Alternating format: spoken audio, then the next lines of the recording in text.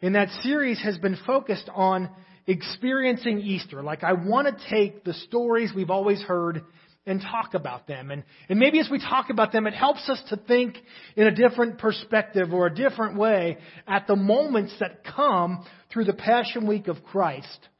The week that really we kind of began with what most churches are celebrating today, the Palm Sunday entrance of Jesus.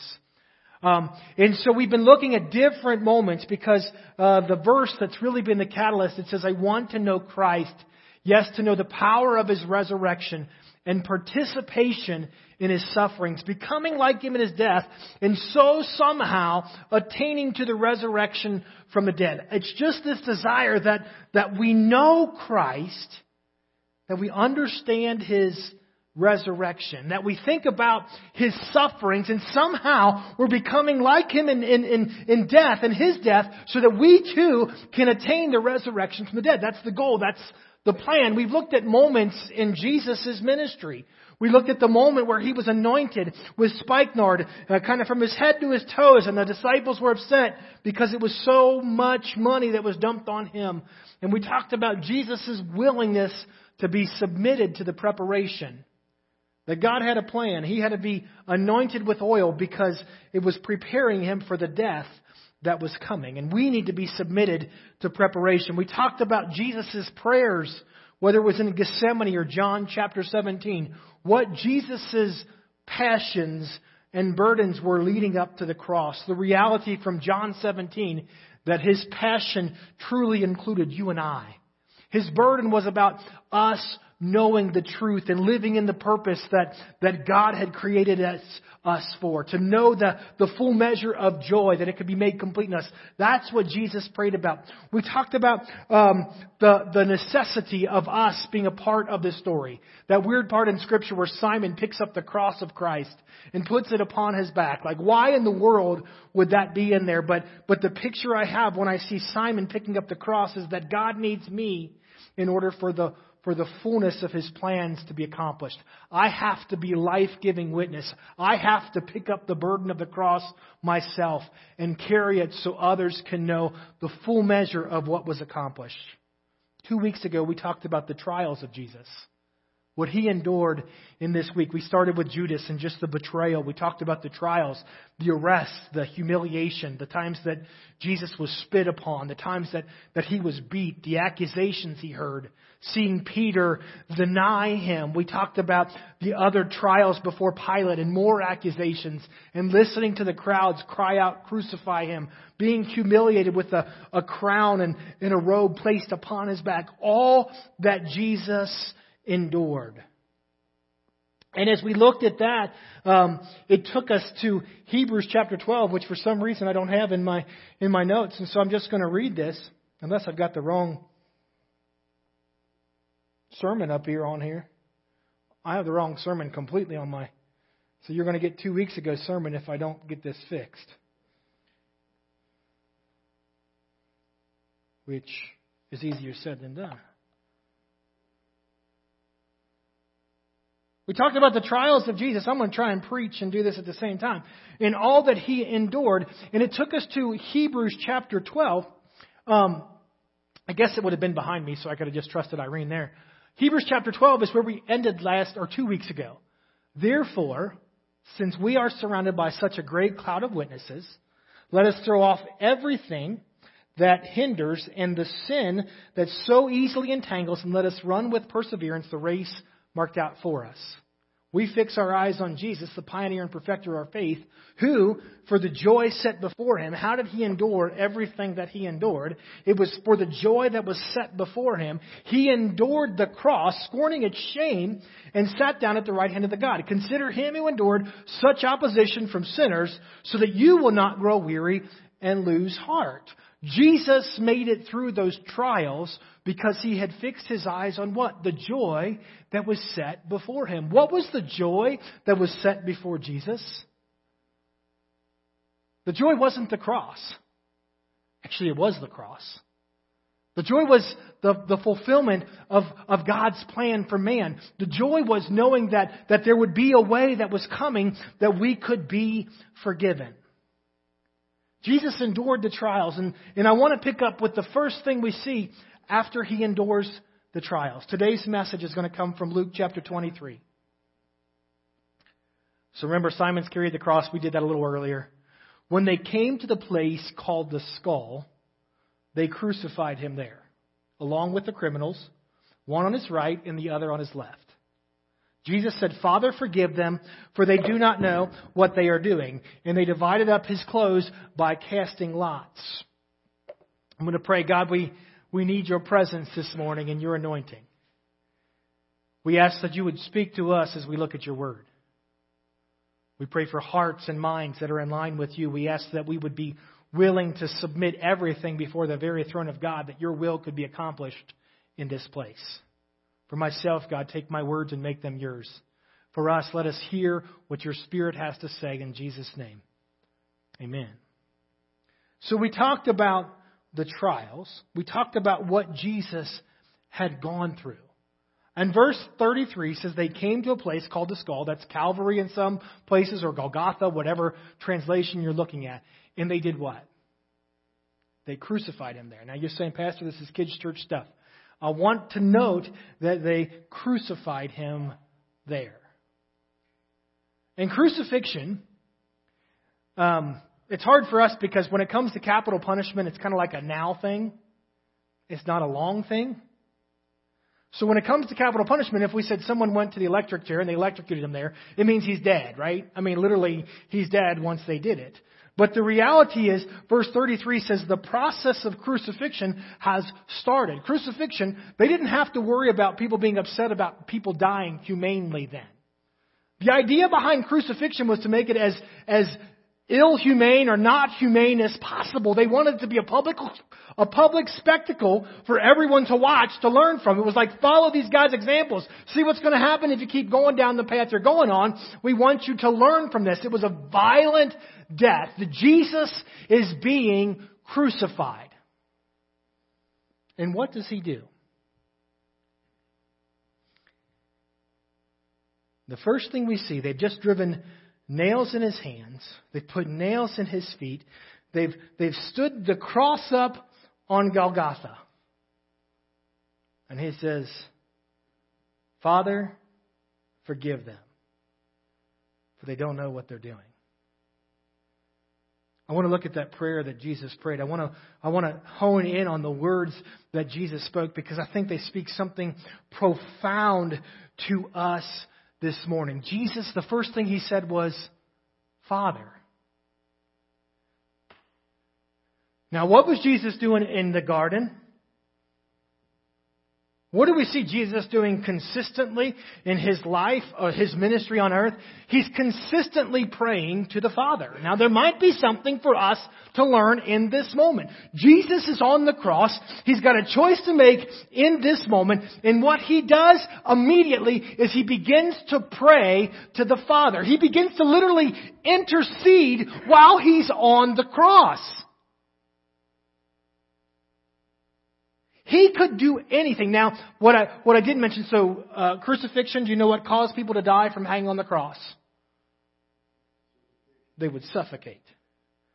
So I'm going to propose that your breath was at a premium while you were on the cross. Does that make sense? Like if you're suffocating, your breath is at a premium. Jesus is choosing to open his mouth in the midst of this moment and cry out so others could hear, because someone wrote this down, "Father, forgive them." The criminals who were with him, they spoke. And they spoke probably the way we would speak. One of them who was with him hurled insults at him. "Aren't you Messiah? Save yourself and us." Like if I'm hanging on a cross, like save me. Get me off this thing. If that's something worth using my breath for. Like get me out of this place. I've only got a few of these breaths. Save me. Get off this thing and let me come with you. If you're the Messiah. That's what they do. But the other criminal rebuked him. "Don't you fear God," he said, "since you are under the same sentence. We're punished justly, and we're getting what our deeds deserve, but this man has done nothing wrong." Jesus took a breath to say, "Father." To cry out to God, "Father." He didn't have many breaths left. He wasn't going to speak too many more things in this moment. But he chose to cry out to God on behalf of who? Them who had hurt him. He cried out to the Father on their behalf. What does it say? That Jesus, in this moment, His heart was compelled by interceding for those who He could see, for those who He experienced.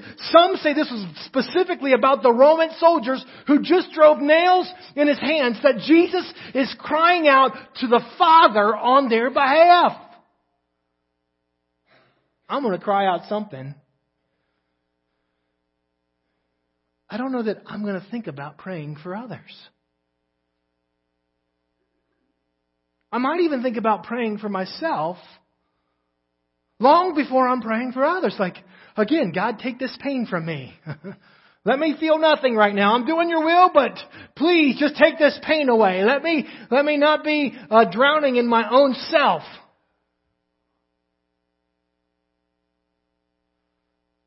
As Jesus is on the cross, He intercedes.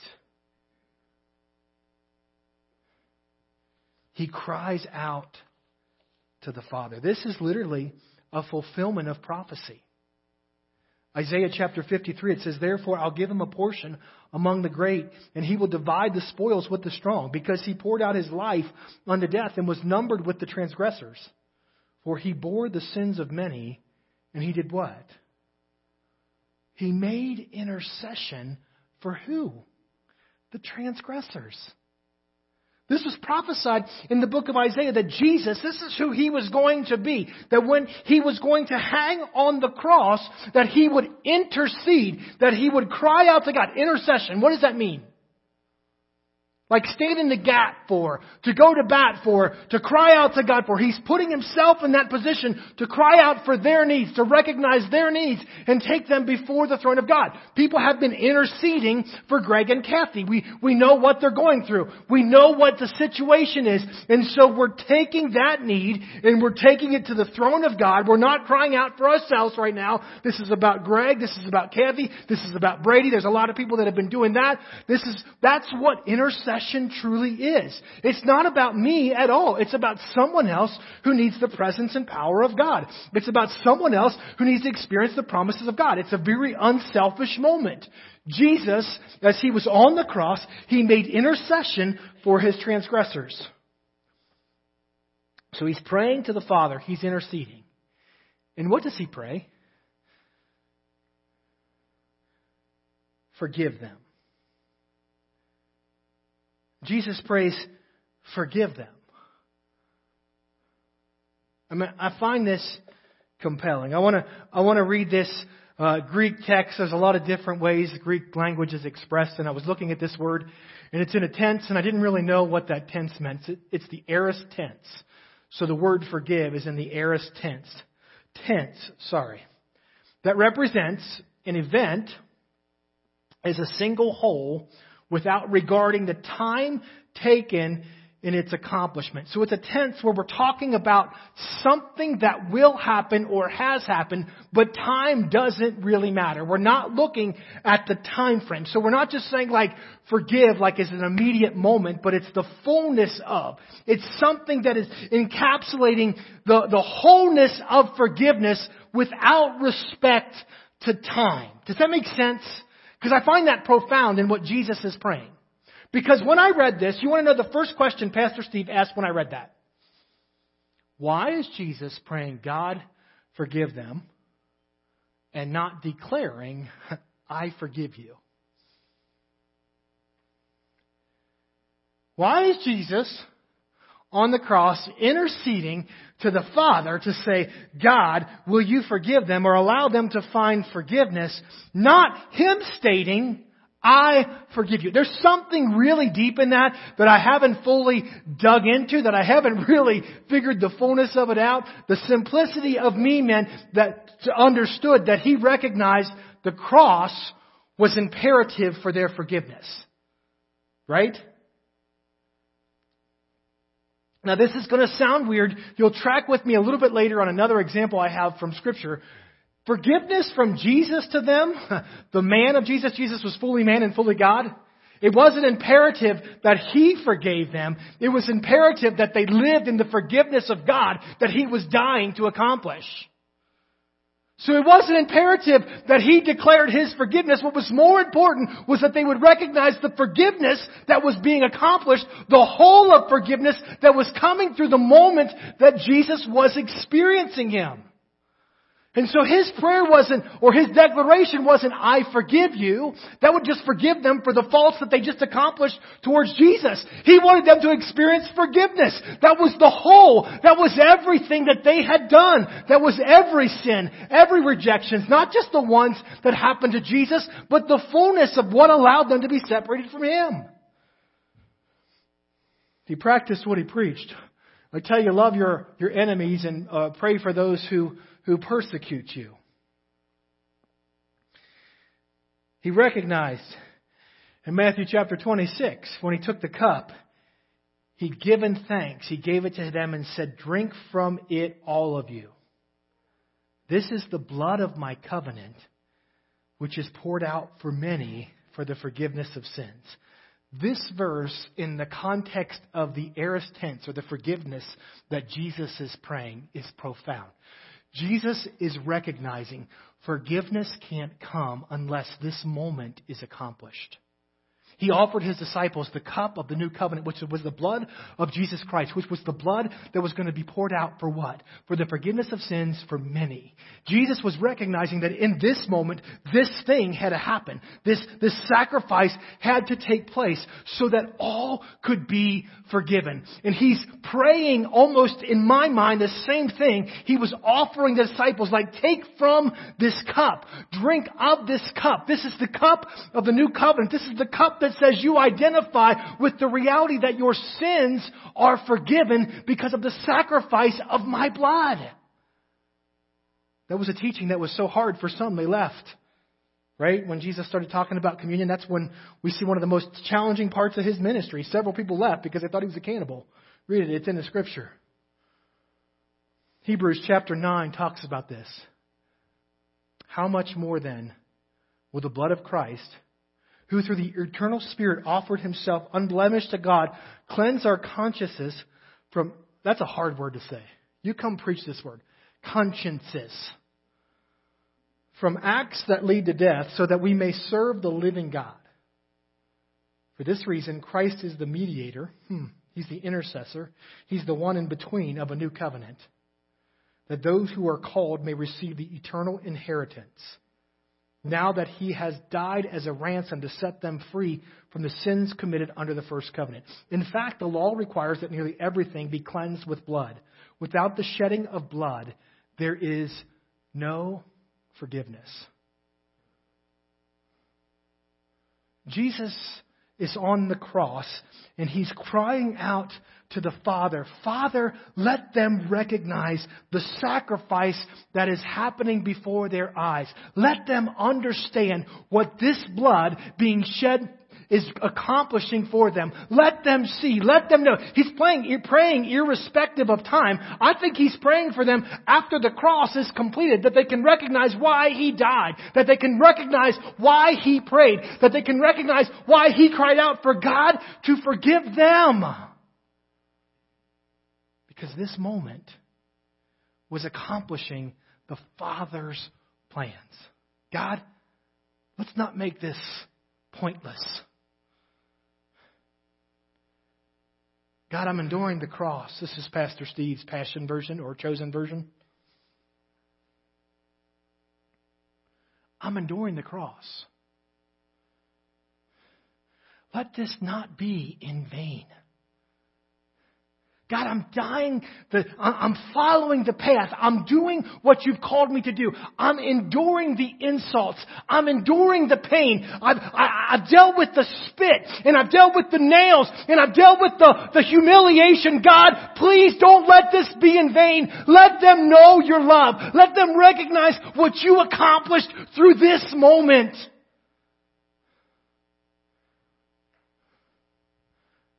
He's so passionate about the Father's forgiveness that he then makes the case. Father, forgive them. Let them recognize what's happening in this moment. I'm going to tell you why. They don't even know what they're doing. They're blind to everything that is. They haven't seen yet.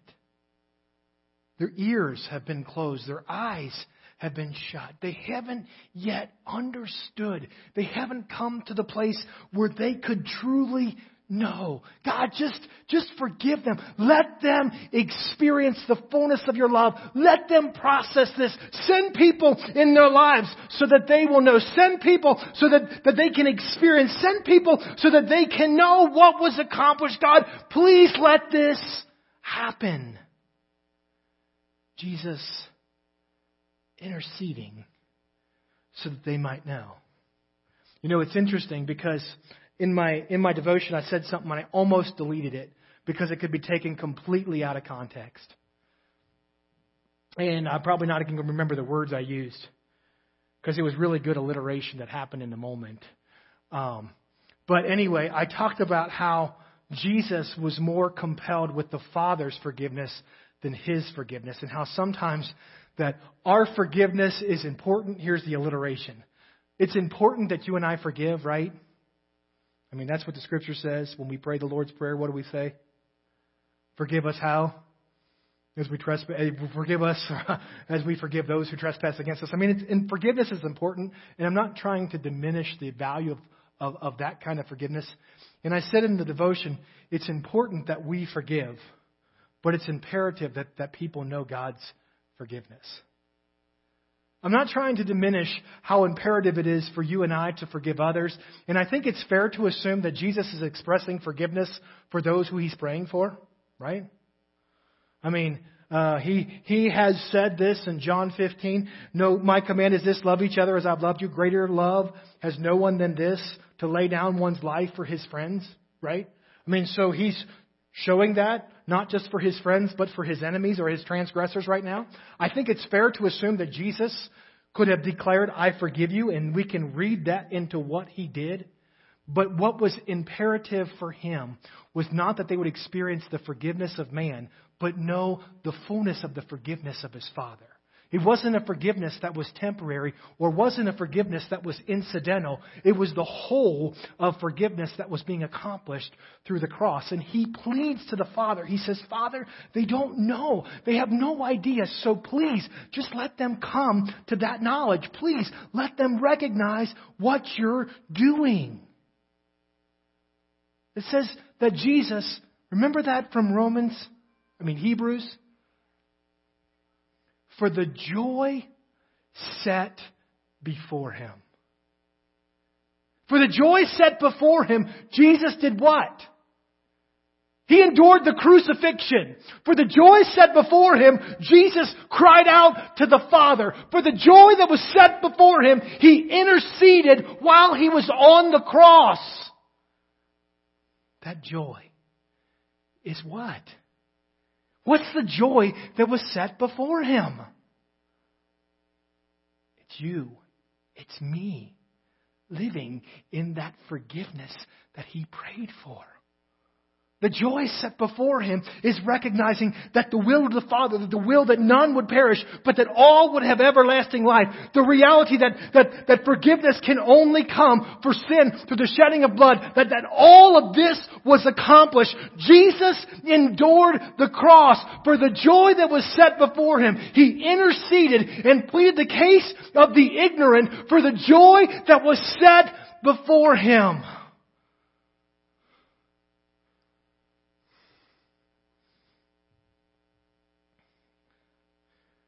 I want to know Christ. Yes, to know the power of his resurrection and participation in his sufferings, becoming like him in his death, and so somehow attaining to the resurrection from the dead. What can we learn from Jesus? What can we learn in this moment? Yeah, we've got to forgive others. But I want to say I'm more compelled this morning, not that you're forgiving others, but that you're interceding for others. Because I believe that as we intercede, forgiveness comes in us. I know people have hurt you. I know people have harmed you. But we participate in Christ's sufferings and we become like Him somehow in His death. In His death, He was crying out for the will of the Father.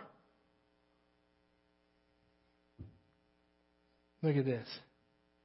Acts chapter 7. There's a story that we can read. It's about a guy who was doing what God called him to do. He was following the purposes of God. He was living the life that God called him to live. He was arrested and he was going to be killed. They were throwing rocks at him. Talk about suffering. I mean, we can say, well, Jesus did it. It's easy because He was God. I believe that Stephen's story is the revelation of Philippians chapter 3. I believe that what Stephen experiences in these moments and what Stephen speaks in this moment is the revelation of what we've been sharing. That we're participating in His sufferings. We're identifying with Christ. We're acknowledging the resurrection and the death of Christ so that we can live differently. And Stephen, while they're stoning him, he prayed, Lord Jesus, receive my spirit.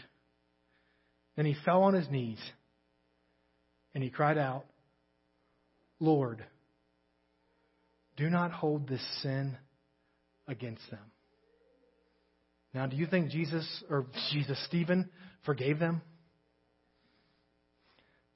I'll tell you what, you intercede like that. God, don't hold this against them. Tim, if you can come up here.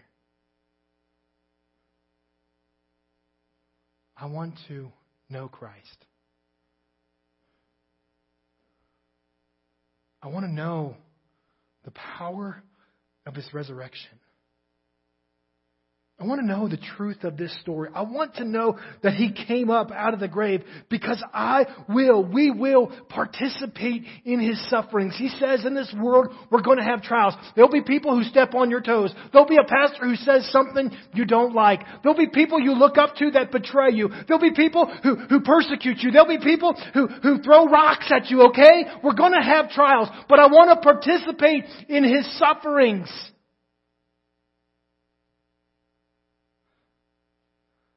Because it's imperative that they know the Father's forgiveness.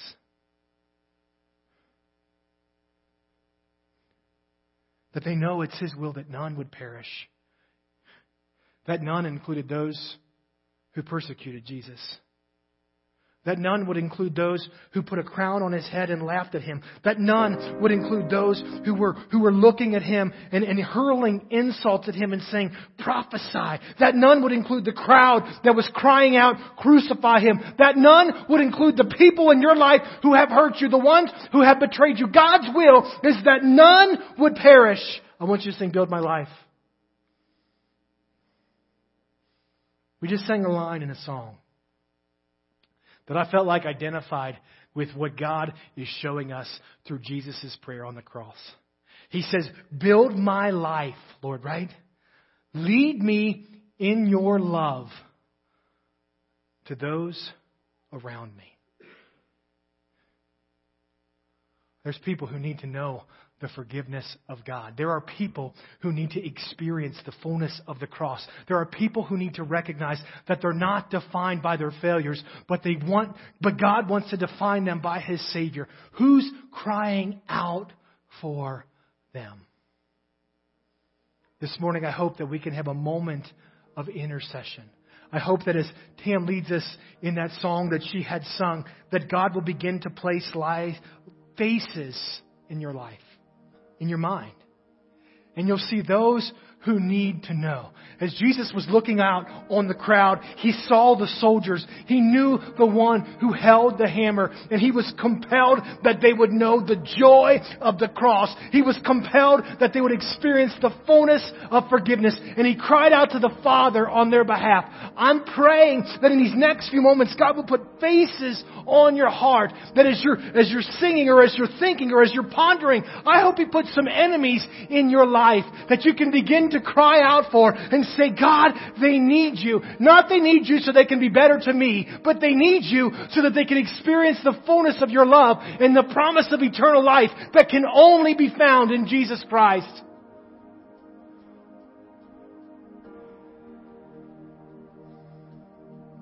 Father, we come to You this morning.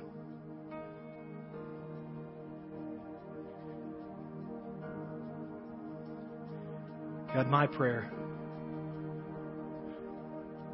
pray that everyone in this room would know Christ.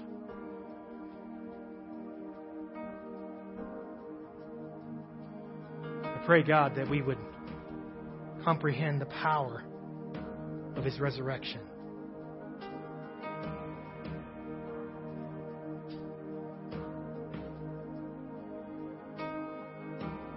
I pray that we could participate in His sufferings. Because through that suffering came my forgiveness.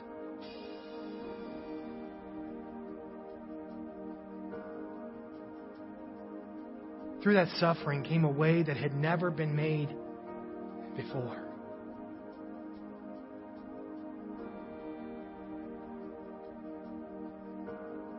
Through that suffering came my assurance of an eternal home with You.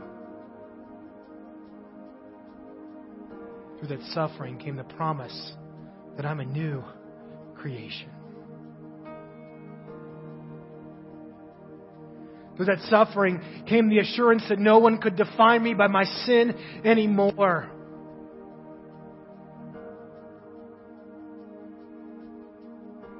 Through that suffering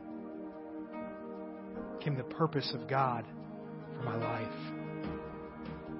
The privilege to be used as a minister of the gospel of Jesus Christ. God, there's more who need to participate in that suffering. God, there's more who need Your forgiveness.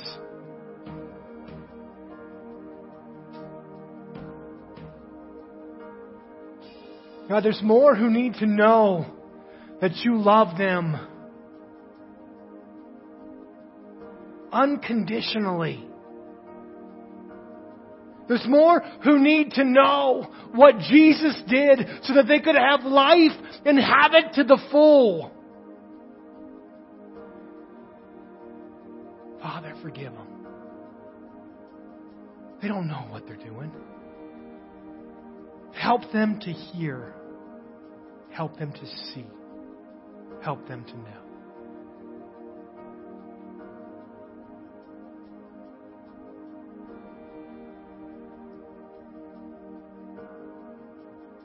God, I ask that in this room You would lay on our hearts faces. They be the faces of the ones who have hurt us the most. They may be the faces of the ones that we hold closest to our heart. But those who need to know Your forgiveness. And God, I pray that in this room that we can intercede. We can stand in. We can cry out for those who need You. For those in our families, for those at work, for those in our community that need the love of God. In Jesus' name.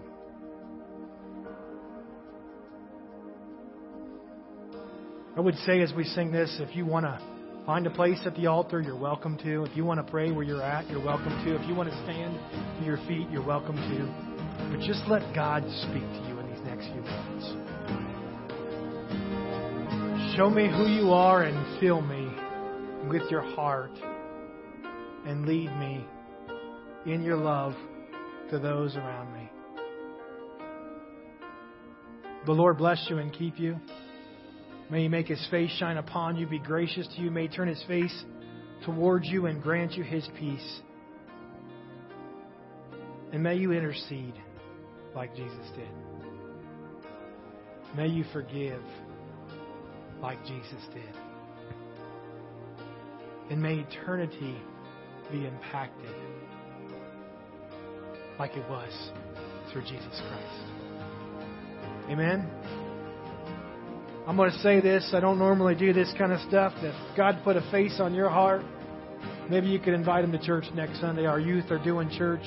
They're going to do a phenomenal job presenting the story of the resurrection of Jesus Christ. It's going to be an experience for us all. And maybe, just maybe, they'll say yes. Amen? Be blessed.